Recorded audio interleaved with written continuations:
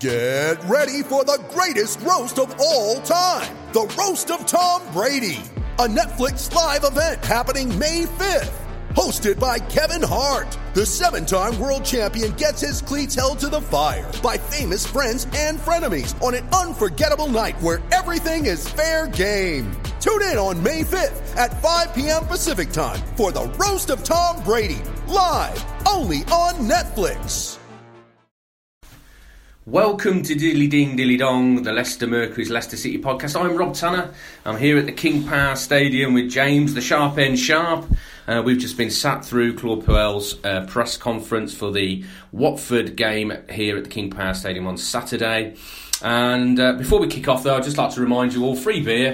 If you want to go to beer52.com, use the tagline Leicester to register, and you can be enjoying 8 beers from around the world. And all you got to do is pay for your postage and packing. Now, on to the news from the press conference, James. Yep. Team news. Now, we know Danny Simpson and Wes Morgan have been out for a while with his hamstring injuries. Are they any closer to being back? They are. Danny Simpson is back in training. He had his first training session with the squad out on the grass, taking part in little games today on Thursday, and Puel said he's on his way back, but not sure whether he will be back in time for the weekend. Probably unlikely, but making progress, as is Wes Morgan, who has been doing lots of work in the gym. Claude said he's been on the bike a lot and considering a career as a cyclist, but he's making progress. So he's on his way back, but again, not for the weekend. Robert Huth, again, he's getting much closer to a return. He's been out with ankle surgery, following that over the summer, then a recurrence of a foot injury, but he's been playing for the under-23s, played 90 minutes in their Checkatrade Trophy defeat on Wednesday night. Puel said he is on his way back and close to being fit and to give competition to the team. Well, I can't imagine he'll drop a Marte for Saturday with Simpson. No. Having been out for so long, I'm sure he'll give it another week and perhaps ease Danny back in the Peterborough FA Cup game in a week's time. But Robert Huth, I can imagine coming on the bench for Johan Benoit. If you've got to ease him in, you get him on the bench to start with. I imagine we might see big Robert this Saturday. Potentially. I mean, obviously he played on Wednesday, so they have to see whether it's enough time for him to recover before the weekend. If it's just a place on the bench, who knows? But it's decent competition, I think. I mean, Dragovic has been pretty good, I think. He's growing into his position alongside. Yeah, he's been talking quite positively about Dragovic, and Pete was asked whether he was going to make that deal permanent, because Dragovic is only at City on loan. Whether he's going to make that permanent in the summer, and he said if he keeps progressing, we'll see. Yeah, exactly. So that's another option. I thought he's getting progressively better alongside Harry Maguire, who's impressed everyone from Puel to the fans to Gareth Southgate since he's joined. But no, that experience, whether it's back in the side or just going around the team, is always good for Huth, and it'd be good to see him back because he's been away for a long time now. And Ben Chilwell is back from suspension as well. He missed the Fleetwood game in the week through suspension after picking up 2 yellow cards at Chelsea last week. Expect him to come back in? I think he's edging ahead of Christian Fuchs in Puel's pecking order. We've literally, before we've come in to do this podcast, been talking to a French journalist who said that he's got a reputation in France for developing youth, and we've seen that here.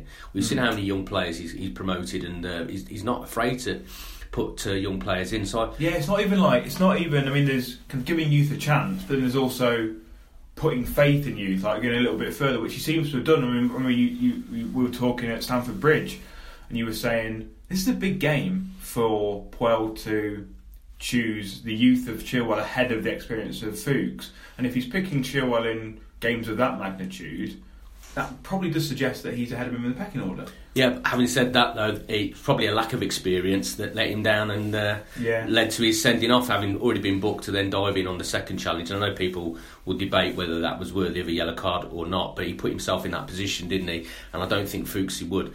But he obviously likes Ben a lot, and I think we'll see over the remainder of the season Chilwell start more games than Fuchsy will play. So we'll have to see what happens on Saturday. Now, we know they're trying to strengthen the squad. Yeah. He said before he wants to bring in only players of quality, not just people that are going to come in and make up the numbers in his squad. He's got a big enough squad, he just wants quality in the squad. unfortunately, he's no closer to bringing anybody in, though, is he? No, he was asked if he's closer to bringing anyone in, and Puel basically said, no, we are nowhere near really bringing anyone in. He's happy to wait. He said he seems happy with his squad as it is. Like you say, it's a big squad with decent quality in there. We saw Iheanacho start to produce some goods in the FA Cup, and Slimani, whatever his future is, can offer different things. But no, nothing's coming soon. I mean, I know Leicester have been linked with Bouna Sarr of Marseille, and I'm sure we'll come to him in a minute. But it's been quiet really on the transfer linked front. I know over the summer we kept a huge list of all the names that Leicester got linked with, and there were tons and tons and tons. This January they've been pretty much few and far between, and most of them we've been able to dismiss, as well as agent talk as well, a lot of them.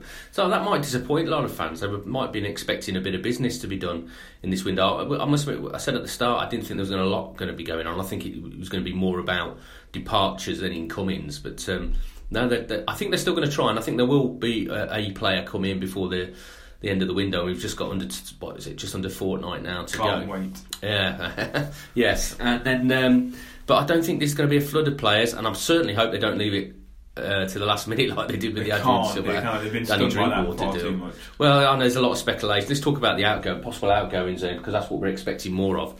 I think that's what the fans are more concerned about, to be honest, than in terms of bringing players in and strengthening. I know in the summer they were going on about, we need to bring in another centre-back, we need to bring in this, that or the other. I think in this window, the main focus of Leicester fans is keeping hold of the likes of Riyad Mahrez, Jamie Vardy. Mahrez being the big one because he's the one that's speculated about a lot. I think that's where fans are more concerned about than potential incomings, because the squad, apart from maybe another right-back, it's pretty decent. Yeah. Well, the thing with Riyad Mahrez, he's been asked again, as he is every press conference and after every game, and there's still no news. There's been no approaches for Riyad Mahrez. There's been no offers on the table for him. Claude looks like a relaxed man over this. He looks like he knows that Mahrez is going to be here at least the summer. Yeah, I mean, he keeps saying as much, and when he got asked in his press conference, he said it's the same question all the time, and it is the same answer all the time. Riyad is happy. He looks a happy player. He's smiling. He's enjoying playing for this team. Enjoys playing with his teammates.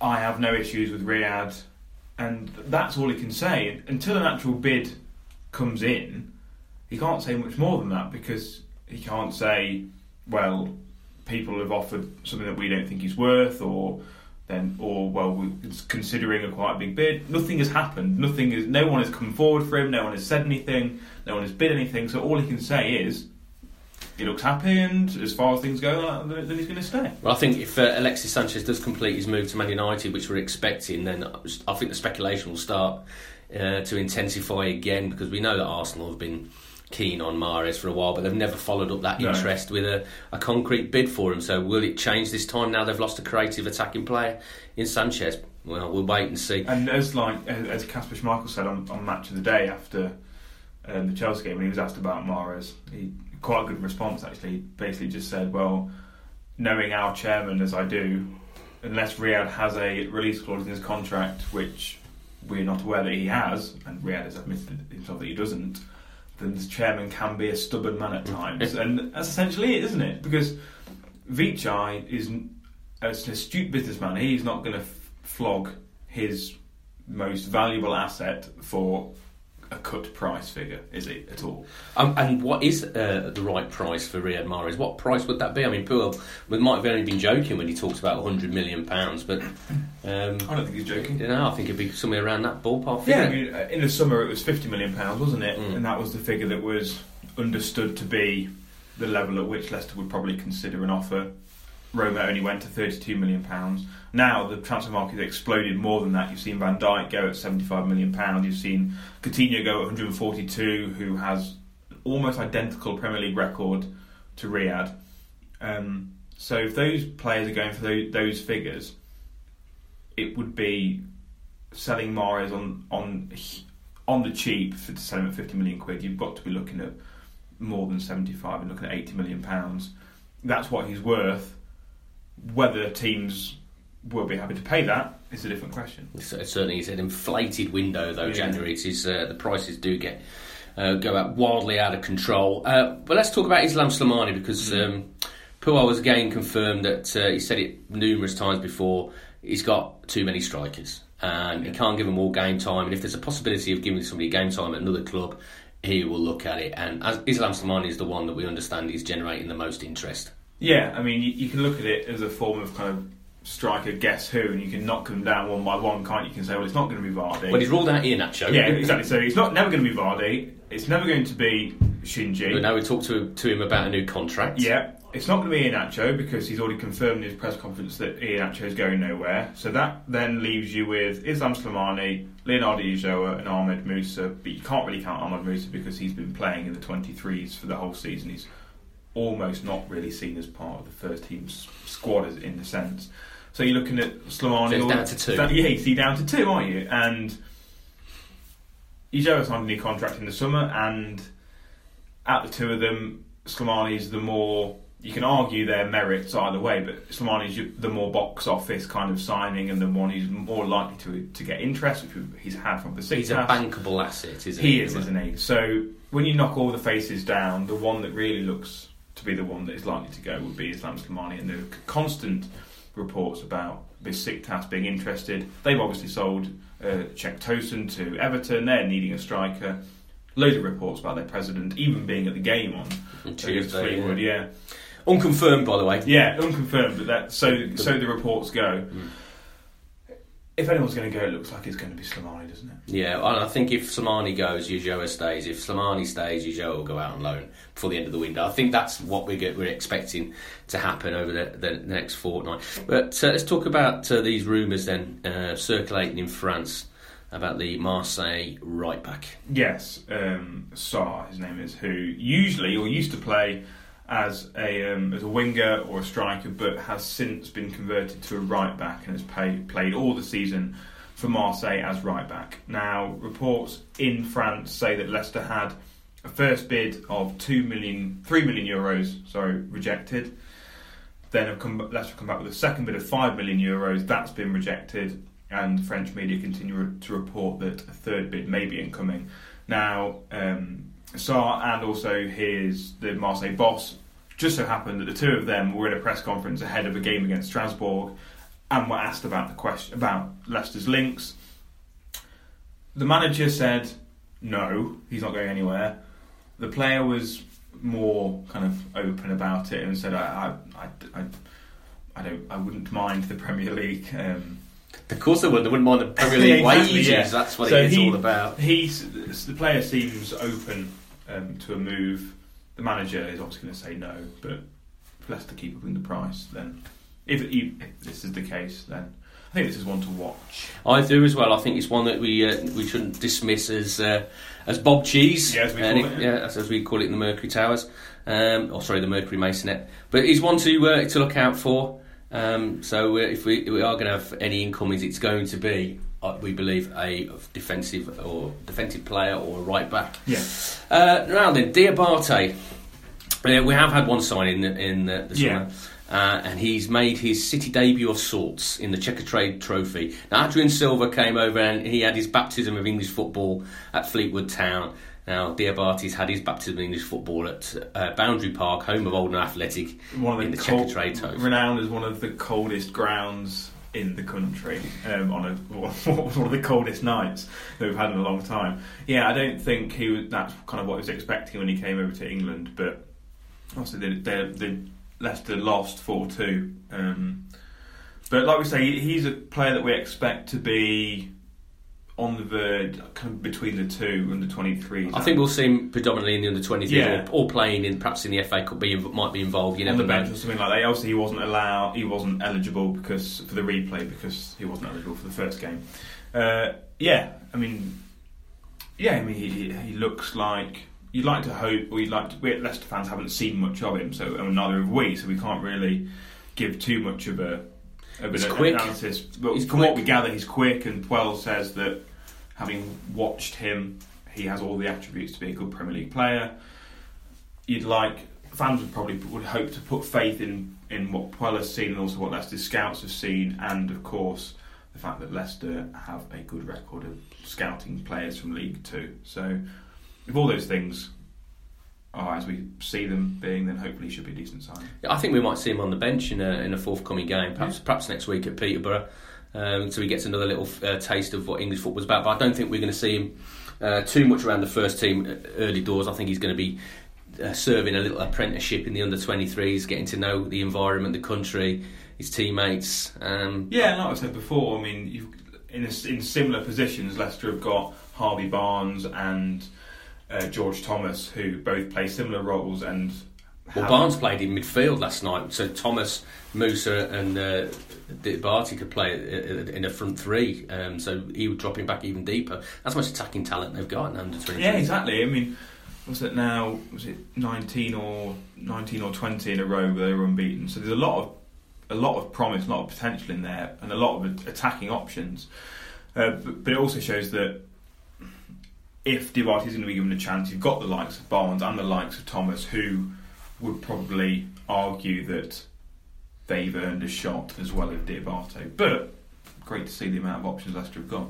Well, let's talk about football. Let's talk about the game on Saturday. There is a match. Watford at home. City got to build on that performance, that excellent performance at Chelsea. Although it was another goalless draw, it was an outstanding performance. I've never seen a City side outplay Chelsea to that extent. No. Certainly not at Stamford Bridge in my time, but that's what they did. They just couldn't finish off the promising chances that they created on the day. Now, Puel's been asked, is it going to be a similar sort of story on Saturday against Watford?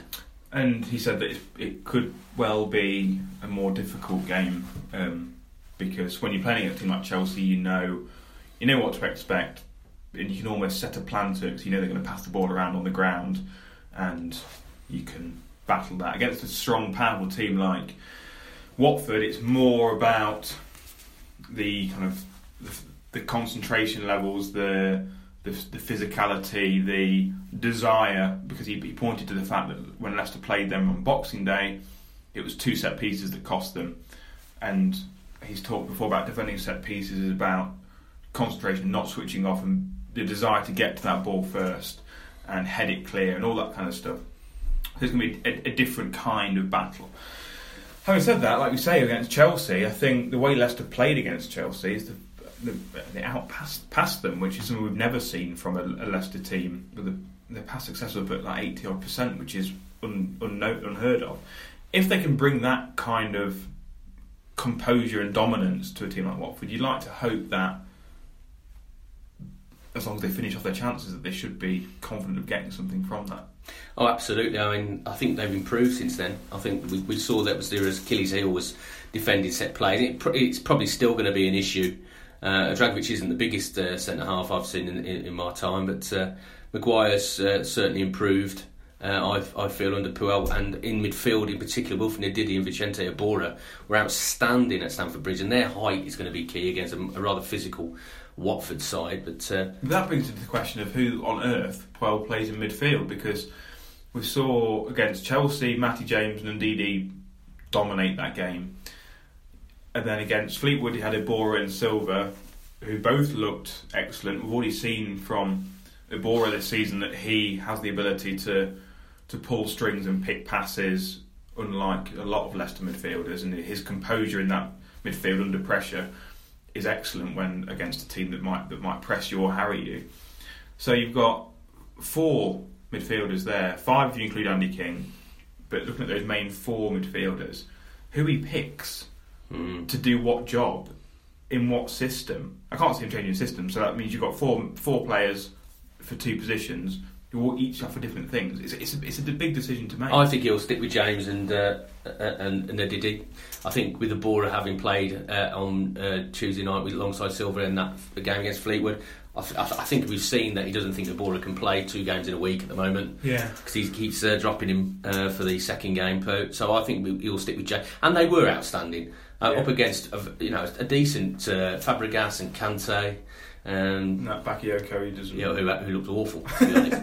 But Ndidi's really developing into a really good all-round midfield player now. He's adding his passing range to his obvious combative abilities. But so that's always been the thing, isn't it? I mean, I know in stuff that I've written earlier on in the season where praised him no end for his ability to win the ball, and he's always been the top of the tackle list. But early on in the season, he'd win the ball back, and without the likes of Iborra next to him, or Silva next to him, or James next to him, he'd win the ball back, but then he'd struggle to play that ball to another man. His pass success was down at like 65%, 60%, which is far, far too low.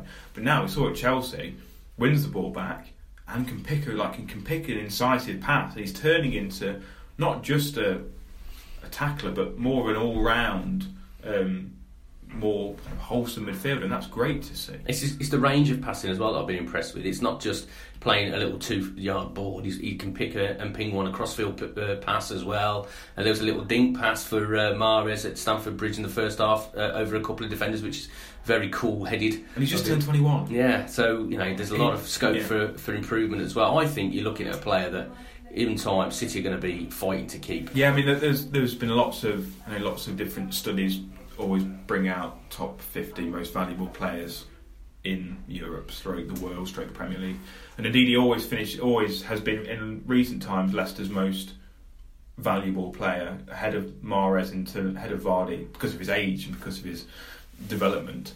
And he was recently like 50th, 51st most valuable at like 70 million quid, and that doesn't sound too out of this world when you think about how young he is and how quickly he's developed and added more stuff to his game. I think he is a real star.